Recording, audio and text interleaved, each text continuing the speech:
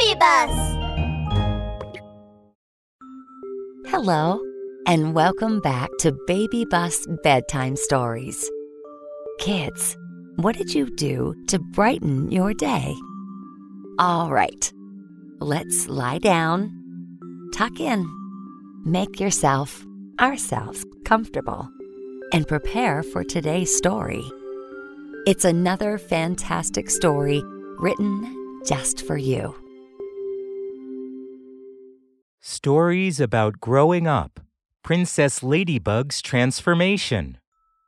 In Ladybug Kingdom, there was a beautiful ladybug princess. She had a pair of red wings with round black dots on them. I'm Princess Ladybug. I'm the most beautiful ladybug princess in the whole world. Princess Ladybug loved being pretty. Every day, she would pose in front of the mirror, often talking to it. Mirror, mirror on the wall, am I the most beautiful ladybug princess in the world? Then she would pinch her throat, pretending to be the mirror, and say, Of course, Princess Ladybug! Your wings are so red and your eyes are so shiny and bright. You're the most beautiful ladybug in the entire world. One day, Princess Ladybug stood before the mirror and examined herself.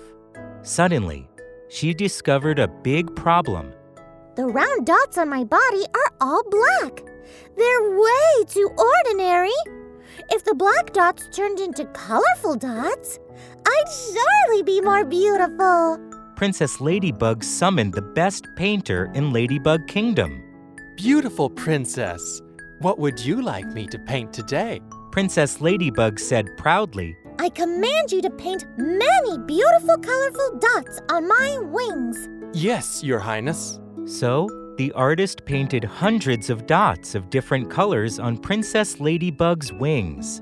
Princess Ladybug was very pleased.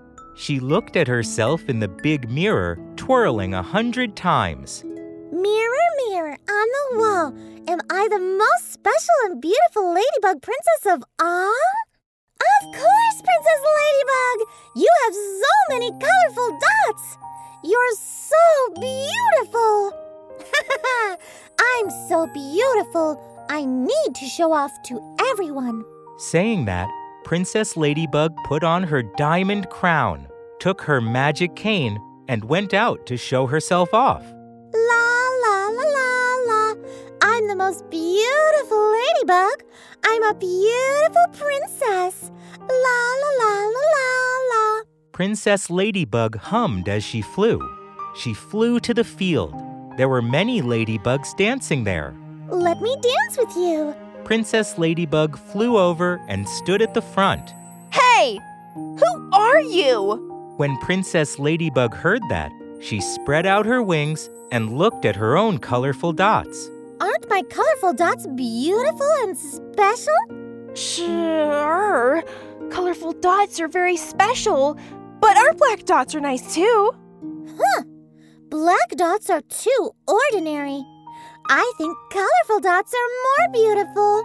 After hearing the ladybug's words, Princess Ladybug flew away proudly.